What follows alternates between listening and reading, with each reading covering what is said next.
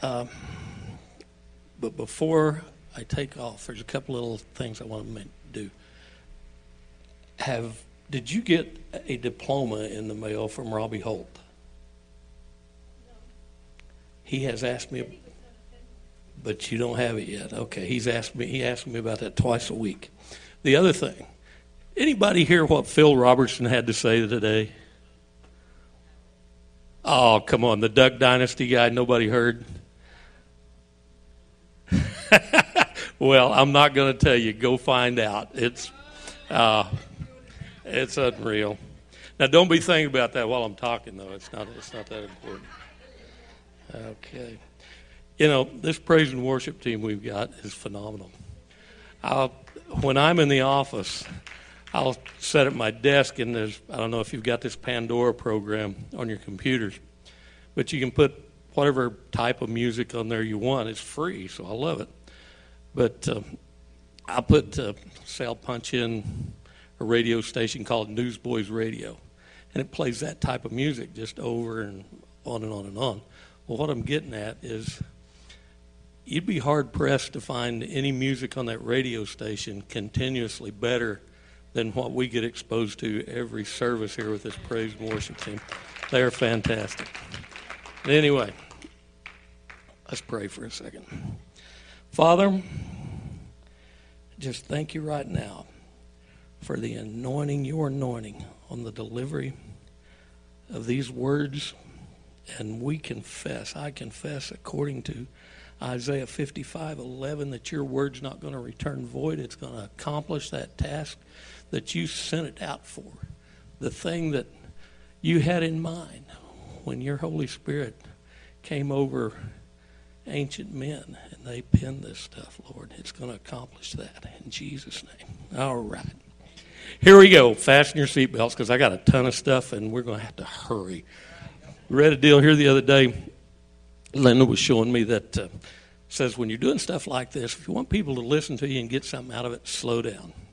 Well, I will do that next time because we ain't going to do it tonight. If you've got a Bible, turn to 2 Kings chapter 9. We're going to talk about the whole chapter tonight. It doesn't matter whether you got NIV, NLT, YLV, I call that Yoda Living Version, the Young's Living Version or something like that. It doesn't matter what it is. I'm going to read most of it to you anyway, right out of the NLT. Follow along if you can. 2 Kings chapter 9. It says, meanwhile, Elisha the prophet had summoned a member of the group of prophets, told him, get ready to travel. Take this flask of olive oil with you, go to Ramoth Gilead, find Jehu, the son of Jehoshaphat, son of Nimshi, call him into a private room away from his friends, pour oil over his head and say to him, this is what the Lord says, I anoint you to be king over Israel. Then open the door and run for your life. So the young prophet did as he was told, and he went to Ramoth Gilead. When he arrived there, he found Jehu sitting around with the other army officers. He said, I have a message for you, Commander. Jehu said, which one of us? And he said, for you, Commander. So Jehu left the others and went into the house. Then the young prophet poured the oil over Jehu's head and said, this is what the Lord, the God of Israel, says. I anoint you king over the Lord's people, Israel. You are to destroy the family of Ahab, your master. In this way, I will avenge the murder of my prophets and all the Lord's servants who were killed by Jezebel. The entire family of Ahab must be wiped out. I will destroy every one of his male descendants, slave and free alike, anywhere in Israel. I will destroy the family of Ahab as I destroyed the families of Jeroboam, son of Nebat and Baasha, son of Ahijah. Dogs will eat Ahab's wife Jezebel at the plot of land in Jezreel, and no one will bury her. Then the young prophet opened the door and ran. So Jehu goes back into his fellow officers, and they said, what did that crazy guy want, or what did that madman want? What the NLT says. And Jehu says, you know how a man like that babbles on. And they said, no, you're hiding something from us. Tell us. So Jehu told him.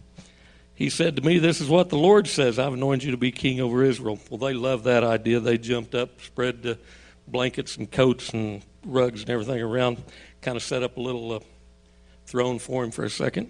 And, man, they were with the program. Jehu is our king. So he built this, Jehu right quickly put this conspiracy together against King Joram.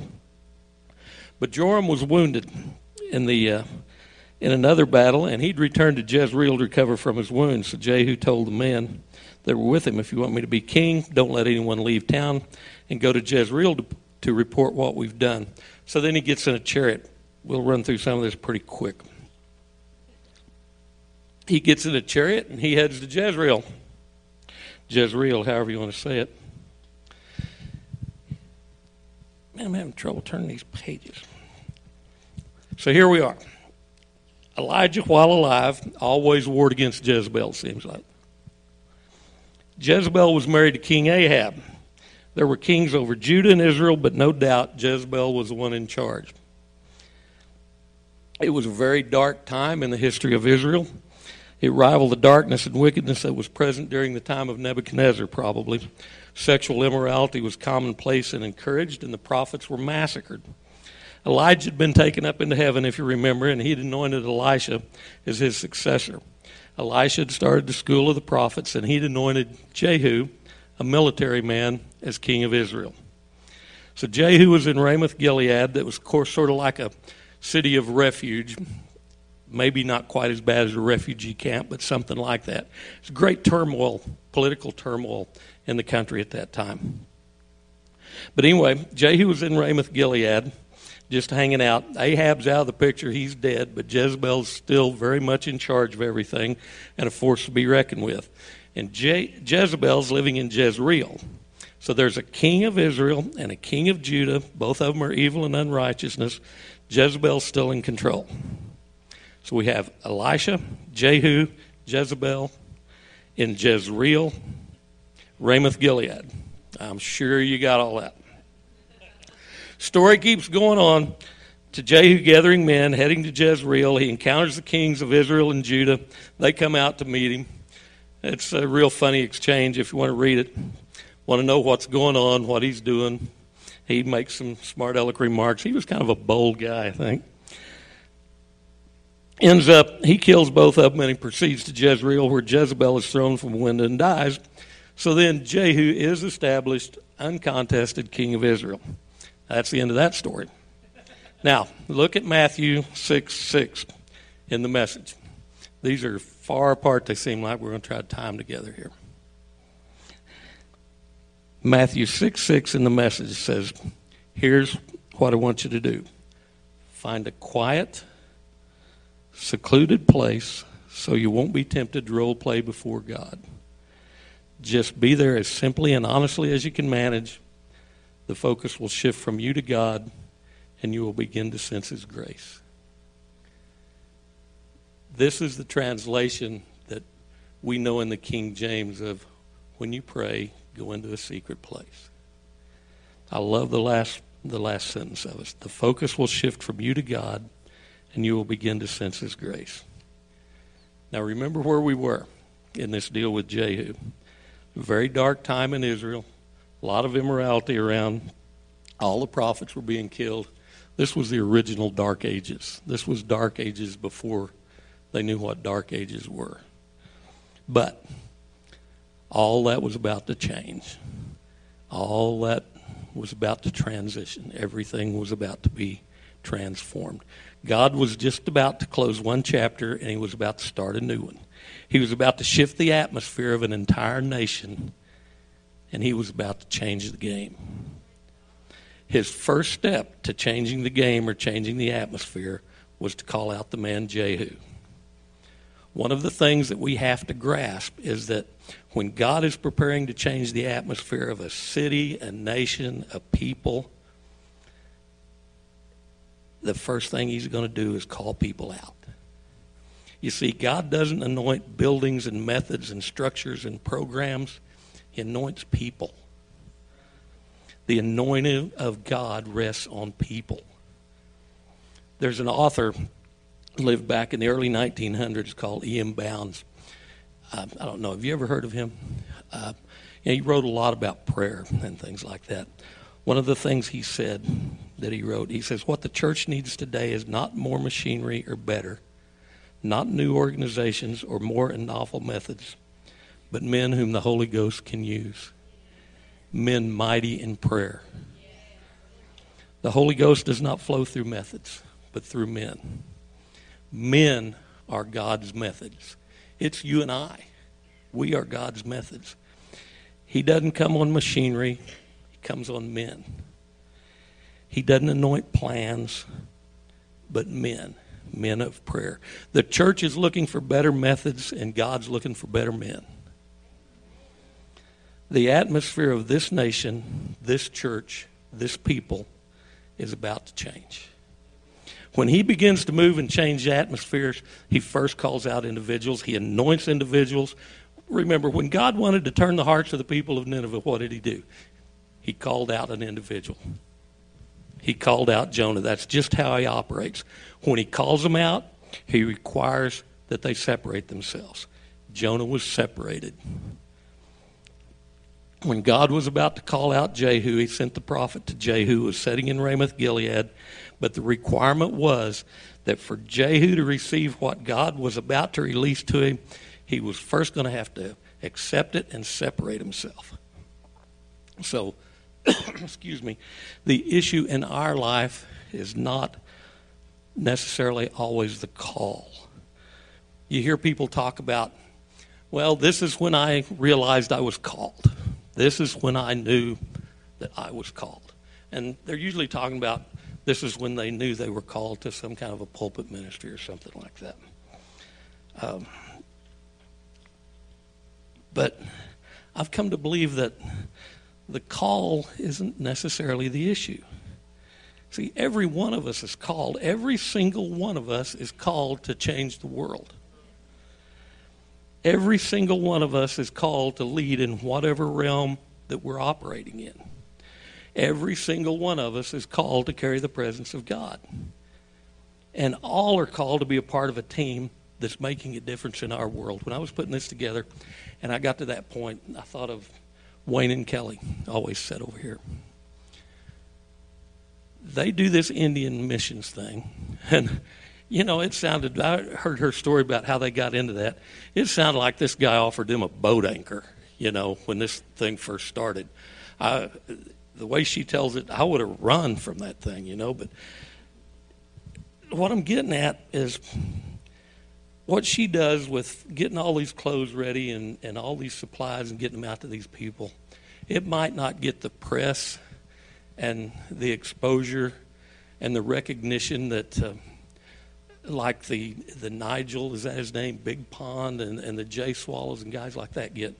But I guarantee you, to the little kid that didn't have shoes for school or that's going to freeze this winter, you know, she is as important as any of those guys with the job that she does. And so what I'm getting at is the call doesn't have to be the leader of the band, you know. But it's just like our praise and worship team I was talking about. These guys over here are great in that thing. It's not the same without them. They are an integral part of it. And the whole thing put together is what makes it work. So when he said to go and disciple nations, he was speaking to everybody. What separates us out to him isn't the call, it's our response to the call. It's the call that separates you. Look at Isaiah 6:8. Everybody's familiar with that. I love that scripture, that little part.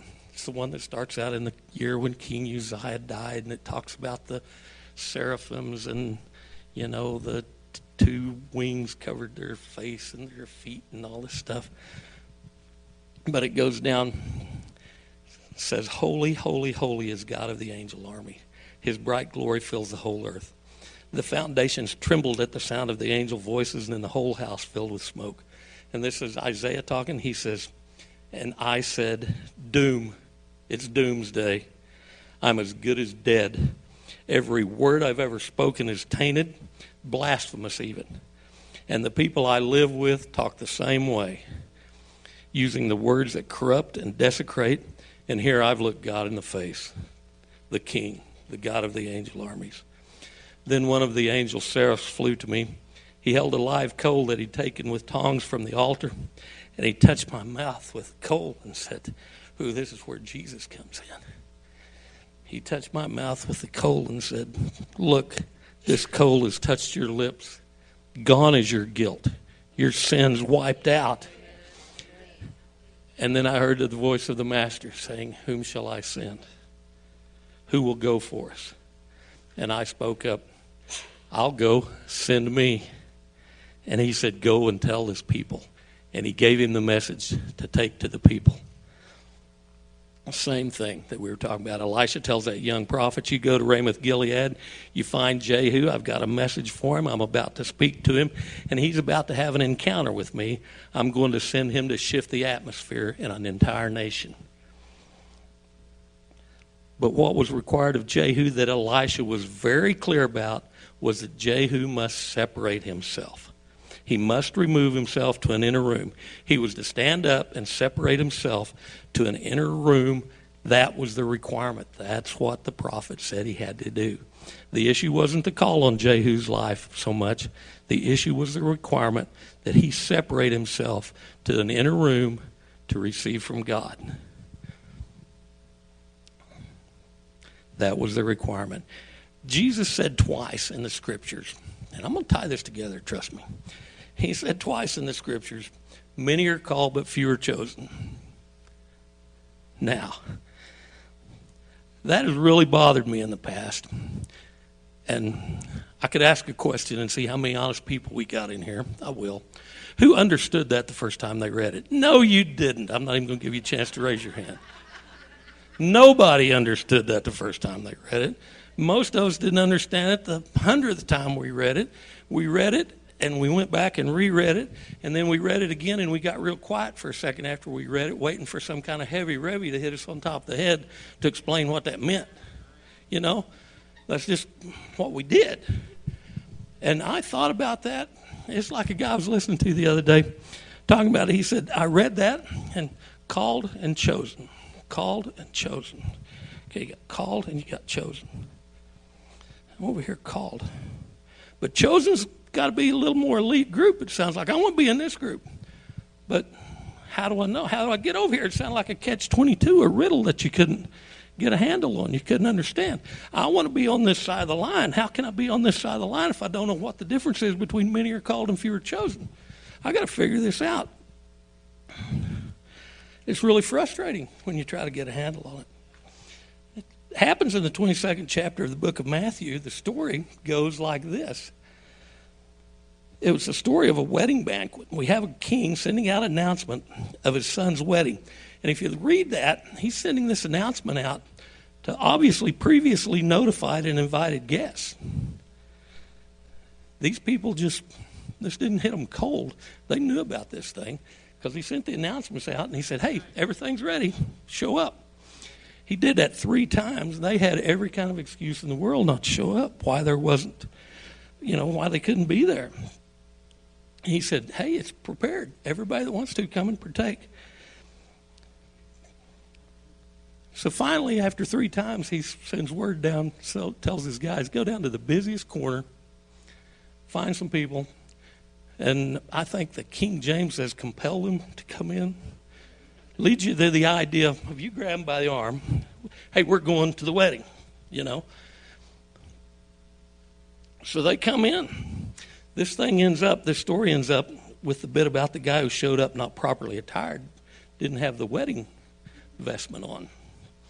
And they tossed him out. And that's a puzzler too, but I think that's a lot like a guy showing up with a hockey stick to a pool tournament. Imagine if Bobby's getting ready to move this weekend, and I know it. And he asks some of us, can you help me? Can you help me? Can you help me? And everybody kind of tries to ignore him. And finally somebody said, okay, I'll help. Because that's what would happen, isn't it? I read somewhere that's the best way to tell true friendship in America these days, is somebody will help you move. But anyway, Bobby's moving. James finally says, I'll help. Bobby says, yeah, I pick you to help me. So he's chosen. The problem is, James shows up to help Bobby move, and he's got on a scuba outfit or something. I don't know. He didn't use his head, And that's what this guy didn't do. He knew he was going to this wedding. Back in those days, it was common practice for the people that were having the wedding to provide the wedding vestments. This guy he didn't plan what he was doing. So anyway, when Christ told this story, he ends up by saying, this is what I mean when I say many get invited, only a few make it. Many are called, but few are chosen. The issue is not the call. The issue is the response. The reason many are called, but few are chosen is there's only a few of the called that raise their hands. God comes in here and he says, you're called to disciple nations. You're called to lead in revival. Or you're called to give yourself fully for the glory of God in the earth. This is the mandate and the call on every one of our lives. What separates us is not the call on our life. It's whether you raise your hand. God comes in the place and he says, who will be the one? Who will be the one? It's like the account in Matthew. We can all come up with some good excuses, but the one who raises their hand and says, I'll do that, Jesus. Or here am I, send me. And Jesus says, I choose you. The way you get chosen in the kingdom is to raise your hand. It's what's required in order to get recognized. The Lord has an anointing with an authority and a message for you, and the way you get it is to raise your hand. What He requires of us is that we respond and that we separate ourselves. You want to be in the chosen category instead of just the called category? Raise your hand. Say, I'll go. Here am I. Send me. Everybody just about has probably heard of Catherine Kuhlman. Had a tremendous healing ministry. Catherine Kuhlman often said she thought she was the third person, or there were three other before her. She wasn't God's first choice, is what she said. There were other people with other excuses, but she said she raised her hand. Folks, game's changing. As just like in Israel, when Jehu was kicking back in Ramoth Gilead, he had no idea that God was setting things up for him. He had no idea that the king of Judah and the king of Israel were being brought to Jezreel, where Jezebel was of all things. All three of them in one location, so he could take them out and take care of the thing. Just like the prophet had told him he was going to do. Just like he told him it was God's plan to do. You ever watch a T-ball game? T-ball is sometimes the most painful thing in the world to watch. You go to a T-ball game and they got this ball, baseball, they put on this thing they call a tee, and it's adjustable up and down. Well, this kid comes up and half the time they're holding the wrong end of the bat. They take a swing at this thing, and it may be up here, it may be down here. It don't matter where it is, because they take about two swings, and then the coach comes out, and he kind of looks at where their swing was, and he moves that ball up or down to the direction, where their swing was. They can just keep swinging a mile off. They're going to hit that ball because he's going to keep putting it up there closer and closer till they get a shot at it. So what I'm getting at, some things are just so easy. It's like the Lord just sets them up. That's what was happening in Israel with Jehu there. The king of Judah comes up to Jezreel to visit the king of Israel. Jehu's there. The Lord's putting it all together. He's like telling Jehu, look, all you got to do is swing, because this ain't going to be hard, but it requires a yes. And you separate yourself so I can show you and tell you what to do. Even now, the Lord's setting things up in our world, our nation, our cities, our families, our lives. What's required of us is a yes. A willingness to separate ourselves to an inner room of prayer where the Lord can release something to us. It's just like in the Old Testament in the year of Jubilee. That's what that was. God's setting things up for His people. He's putting it together for His people. Listen for instructions to get the blessing that was made available. God sets it up. Now, I like corporate gatherings, big church meetings. I've been to Benny Hinn and Robert Tilton. Anybody remember Robert Tilton from days gone by? Seen people get up out of wheelchairs. Did everybody attending get healed? Nah. Did all the healings last? Probably not. But you know what? Even Peter started to sink. you know. So that's just the way it is. I've been to Lester Summerall meetings. Here's one. I've been to Norval Hayes meetings. Anybody remember Norval Hayes?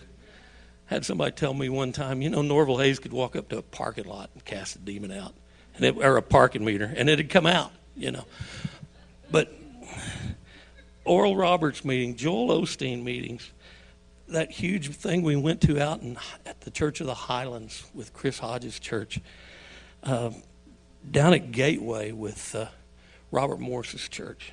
All those things, good, inspirational, unique happenings. But there is an anointing and a relationship that you can get in that secret place when you separate yourself. You're not going to get anywhere else. The Lord's reserved it for those who separate themselves to his secret place. You can't find it anywhere else. It's in the secret place that you find the anointing for the fixes of the hurts and the habits and the hang-ups of our world and our nation, our cities, our families, and our lives. Here's a random fact for you. There is such a thing as a Seychelles sheath-tailed bat. Anybody ever hear that thing? Did somebody say yes? I'm thinking, oh, no. Seychelles sheath-tailed bat. I can't. That's it. That's the last time I get to say it. This bat can only be found on a chain of islands in the Indian Ocean, mostly on one island called Silhouette Island. There's a few on some other islands. There's only about 100 of these things known to be in existence. These little bats are only about 2 inches long. They weigh less than 1/3 of an ounce. They're probably the most extinct animal in the world. But if you feel like you've just got this urge in you that you've got to see this particular bat, only way you're going to see this thing is hop on a boat and go to the Indian Ocean. Now, a little closer to home, we've got this deal called the lesser prairie chicken. Now, Mr. Shepherd knows about that lesser prairie chicken. That thing, I think it's a myth. I think it's a snipe is what I think. But anyway, they are out there, and you can't, certain times of the year, they just about shut our industry down. They close us up so bad. But you know what? If you want to see a lesser prairie chicken, you ain't going to see one in New York. Not going to see one in Oregon. You're probably going to have to be in the southern high plains or the southern plains of the United States. It's a very small area where these things can be found, if they can be found at all. But what I'm getting at, there is an anointing that God releases to you that can only be found in one place. And that's that secret place of separation to him. You can go to all the conferences and all of the meetings, big and small, that you want. You can grab all of the CDs, all of the DVDs you can get your hands on, but you're not going to find that anointing, that personal touch anointing that you find in that secret place when you've separated yourself to God. God's calling us, and he's stirring us to the inner room of prayer because he's getting ready to change our Nineveh, folks. He intends to change the game, but we have to be willing to get alone with him in that secret place of prayer. When Jehu responded and separated himself, the first thing that happened was oil was poured on him. Always through the Bible, oil represents the Holy Spirit. When you get a little time, do some study on what the Holy Spirit does for you, what he's here for, what he's been here for, what he's going to be here for. You hear people saying, and I know I've heard this, every one of you have heard this, I'm just having a hard time finding God right now. You know, I just can't seem to get a hold of God. God's not hard to find. Matthew 6 tells us where he is. It says, here's what I want you to do. Find a quiet, secluded place. So you won't be tempted to role play before God. Just be there as simply and honestly as you can manage. And there's that wonderful sentence. The focus will shift from you to God, and you will begin to sense His grace. He's in the secret place. He's in the inner room. Not hard to find. If you'll set a time and a place to meet God, you'll find that He'll be there. I've never, ever known Him to be a no-show. You know. The number one most important thing to be found in that secret place, one of the things we were singing about, is God's presence. He releases an anointing, an authority on your life. King David wasn't prepared for the palace in the palace. He was prepared out there alone with God. Moses wasn't prepared in Pharaoh's palace. He was prepared on the backside of the desert, wasn't he? Again, this E.M. Bounds says, God's men and women are made in secret. The Lord doesn't develop your life on stage. He develops your life in secret. He develops your life below the surface in hiding.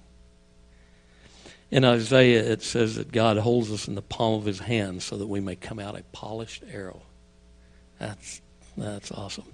Another one of the more significant things you're going to find in that secret place, I love this, is the story of God for you.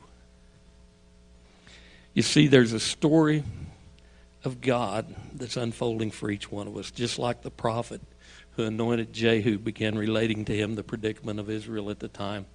Remember, and told him what all he had to do. He said, your assignment is to attack the regime of Ahab. I am avenging the massacre of my servants, the prophet. Yes, the Jezebel massacre of all the prophets of God.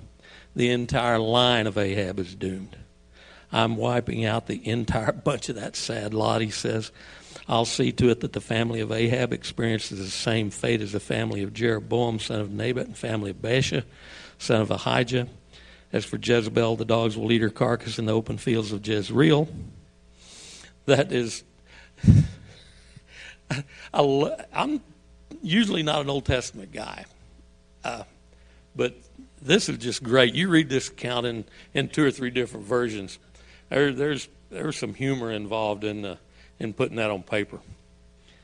But God related to Jehu the story of what He had for him to do after he agreed to do it and separated himself.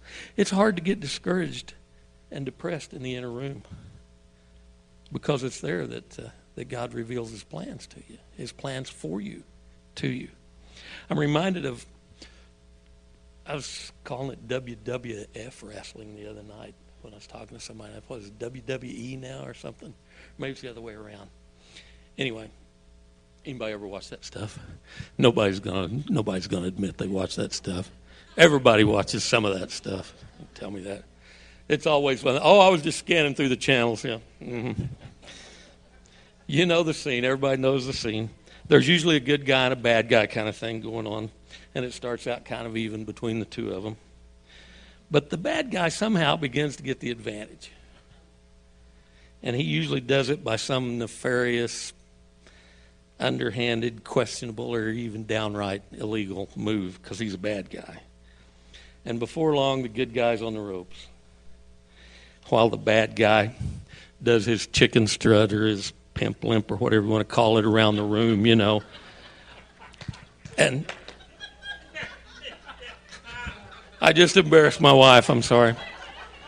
Hey, this could be a lot worse. I want to tell you. I presented this same thing out to prison the other night. And they said, you're going to have to tone this down a little bit if you're going to do this at your church. And I said, yeah. So I have. You guys are getting the light version. But anyway, you've seen him, the guy, he struts around because the good guy's hanging out on the ropes over there. And the crowd's just dismayed that this good guy can't seem to get it back together enough to overcome his dastardly opponent. And then it's like out of nowhere, this good guy's good juices get to boiling up, And they rise to the top, and he comes up like a phoenix from the ashes of his own demise. Man, and he just starts to hammer that bad guy. He overcomes, and right and might triumphs again. Sometimes in our life, Jezebel is ruling. Unrighteous kings are in place. But when I separate myself to the inner room, the Lord comes and says, here's what I'm going to do. Here's your part in what I'm going to do. Here's your part in what's happening. He's about to raise me up like the good guy in the face of that gloating WWF wrestler. See, this isn't the end of the story. This is the middle of the story. This is where it starts getting good. In the inner room, we don't pray what we see. We pray what he tells us. We don't operate by what we see and hear on the 6 o'clock news. We operate by what he tells us in the inner room. That becomes our reality. More real than what other people perceive as reality. He tells us that we're about to triumph over Jezebel and the unrighteous kings and the house of Ahab and the horses that they all rode in on. I guarantee you, it's in the inner room that he begins to reveal his story and impart his anointing to pursue our part in that story. Think about John the Baptist. When people came to John the Baptist and asked who he was, remember what he told them? He said, I'm the voice of one crying in the wilderness. There's a clarity and a sharpness to John's self-identity and purpose, because he not only understood that the Messiah was coming, he also understood his part in that happening. You know where he got that understanding? In the secret place of the desert. It was the separation to that desert place of prayer that the Lord began to reveal to him the story and his part in that story. So that as he came out of that inner room time with God, there was no confusion in his life. He knew who he was, and he knew why he was. When people came up to John and asked him who he was, they didn't get something like, I don't know. Some people say I'm this, and some people say I'm that. And, these guys over here, they say I'm something else. And to tell you the truth, I've been kind of wondering about that lately myself. I don't know. No. The clarity that comes with his revealing our place in his story is amazing.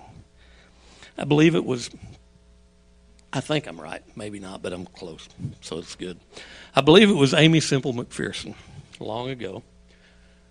To get alone with God before she ministered, a lot of times sitting on stage, she would put a fruit basket over her head. I think it was her. It was one of those, do you remember reading about that? It was one of those that Robert Sheridan writes about in one of God's General's books. But that was the deal, to just separate herself and have some time alone and get her thoughts settled down enough to hear from God. She knew the value of that inner place experience. And I'm reminded of a old family who used to live over by Quinlan, Oklahoma. Raised a couple of boys up. Their name was Brankle. And these two boys were preachers. And man, they were the sons of Zebedee, I guarantee you. But they talked about their mother and their grandmother growing up. They grew up in this one-room house out there. And there were several of those boys. And they talked about when Mom pulled that apron up over her head and sat down, you knew what she was doing. That was the only way she could get alone and get some peace and some quiet. But she was getting into that secret place. It was her way of, she had that little bitty inner room. She knew the value of that inner room experience. God's about to change the game. He's about to shift things. And each one of us is a critical part and relevant to what God intends to do in our realm. And it's in that inner room that we begin to understand our part, and we begin to get his story about our part of what he's doing and what he wants to do with us. Praise God.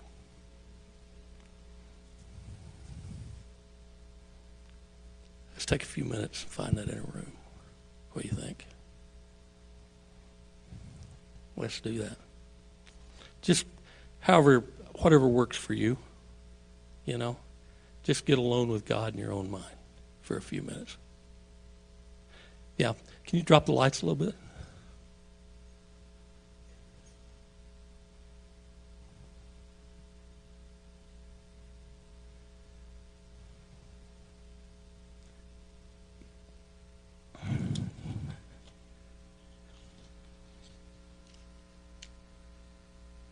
You know, I'm just gonna sit down and do the same thing.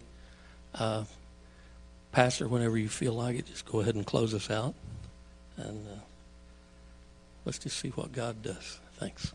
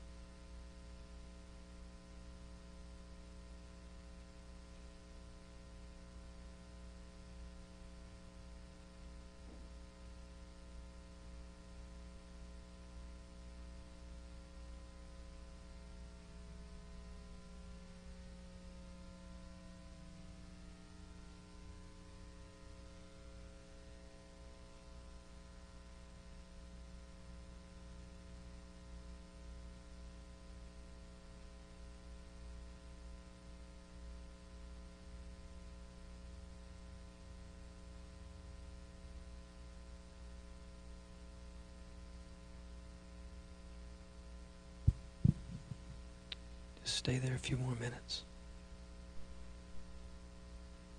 This may be the quietest that some of you have sat in months.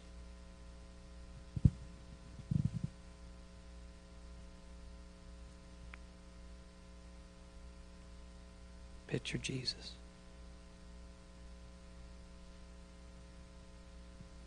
Picture him with you.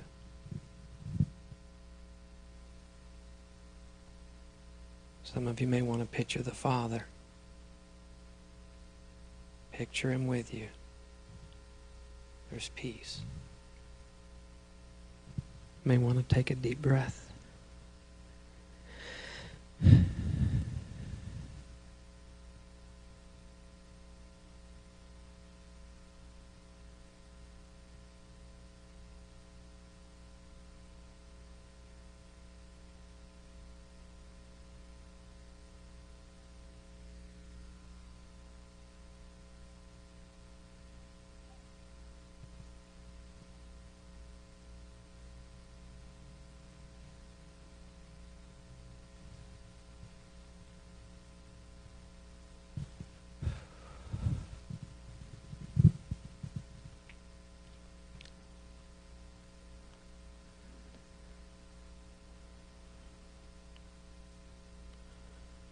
I want to challenge you to do this tomorrow.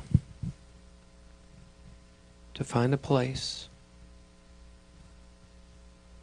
Find a place to get in his presence.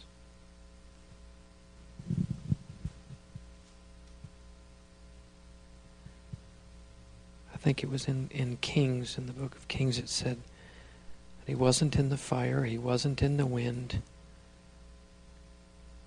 he wasn't in the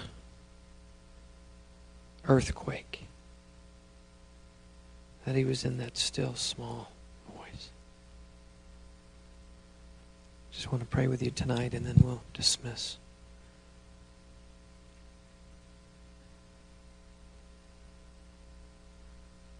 Thank you, Father, as we take this presence with us tonight.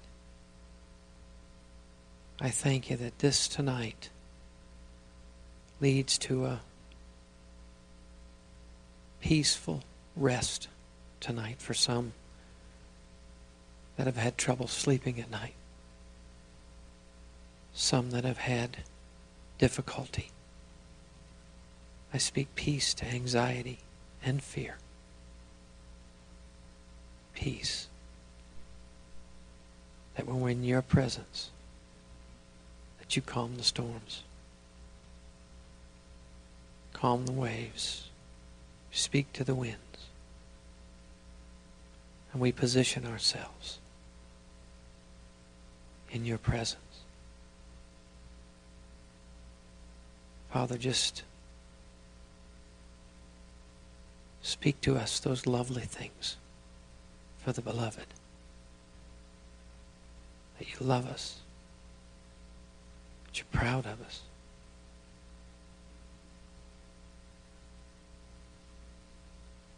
That we're important, valuable. As we find your presence. Fill us up to overflowing. Because in your presence there's fullness of joy. We just speak this forth in your lives tonight. In Jesus' name. Amen. All right. Thank you, Pastor Tom. We appreciate that greatly. Amen. Amen. You guys go forth in His power and His might. Invite somebody Sunday. Bring somebody with you. Be a disciple and bring somebody with you Sunday. We bless you. Have a great evening tonight. We bow down and confess you are Lord in this place.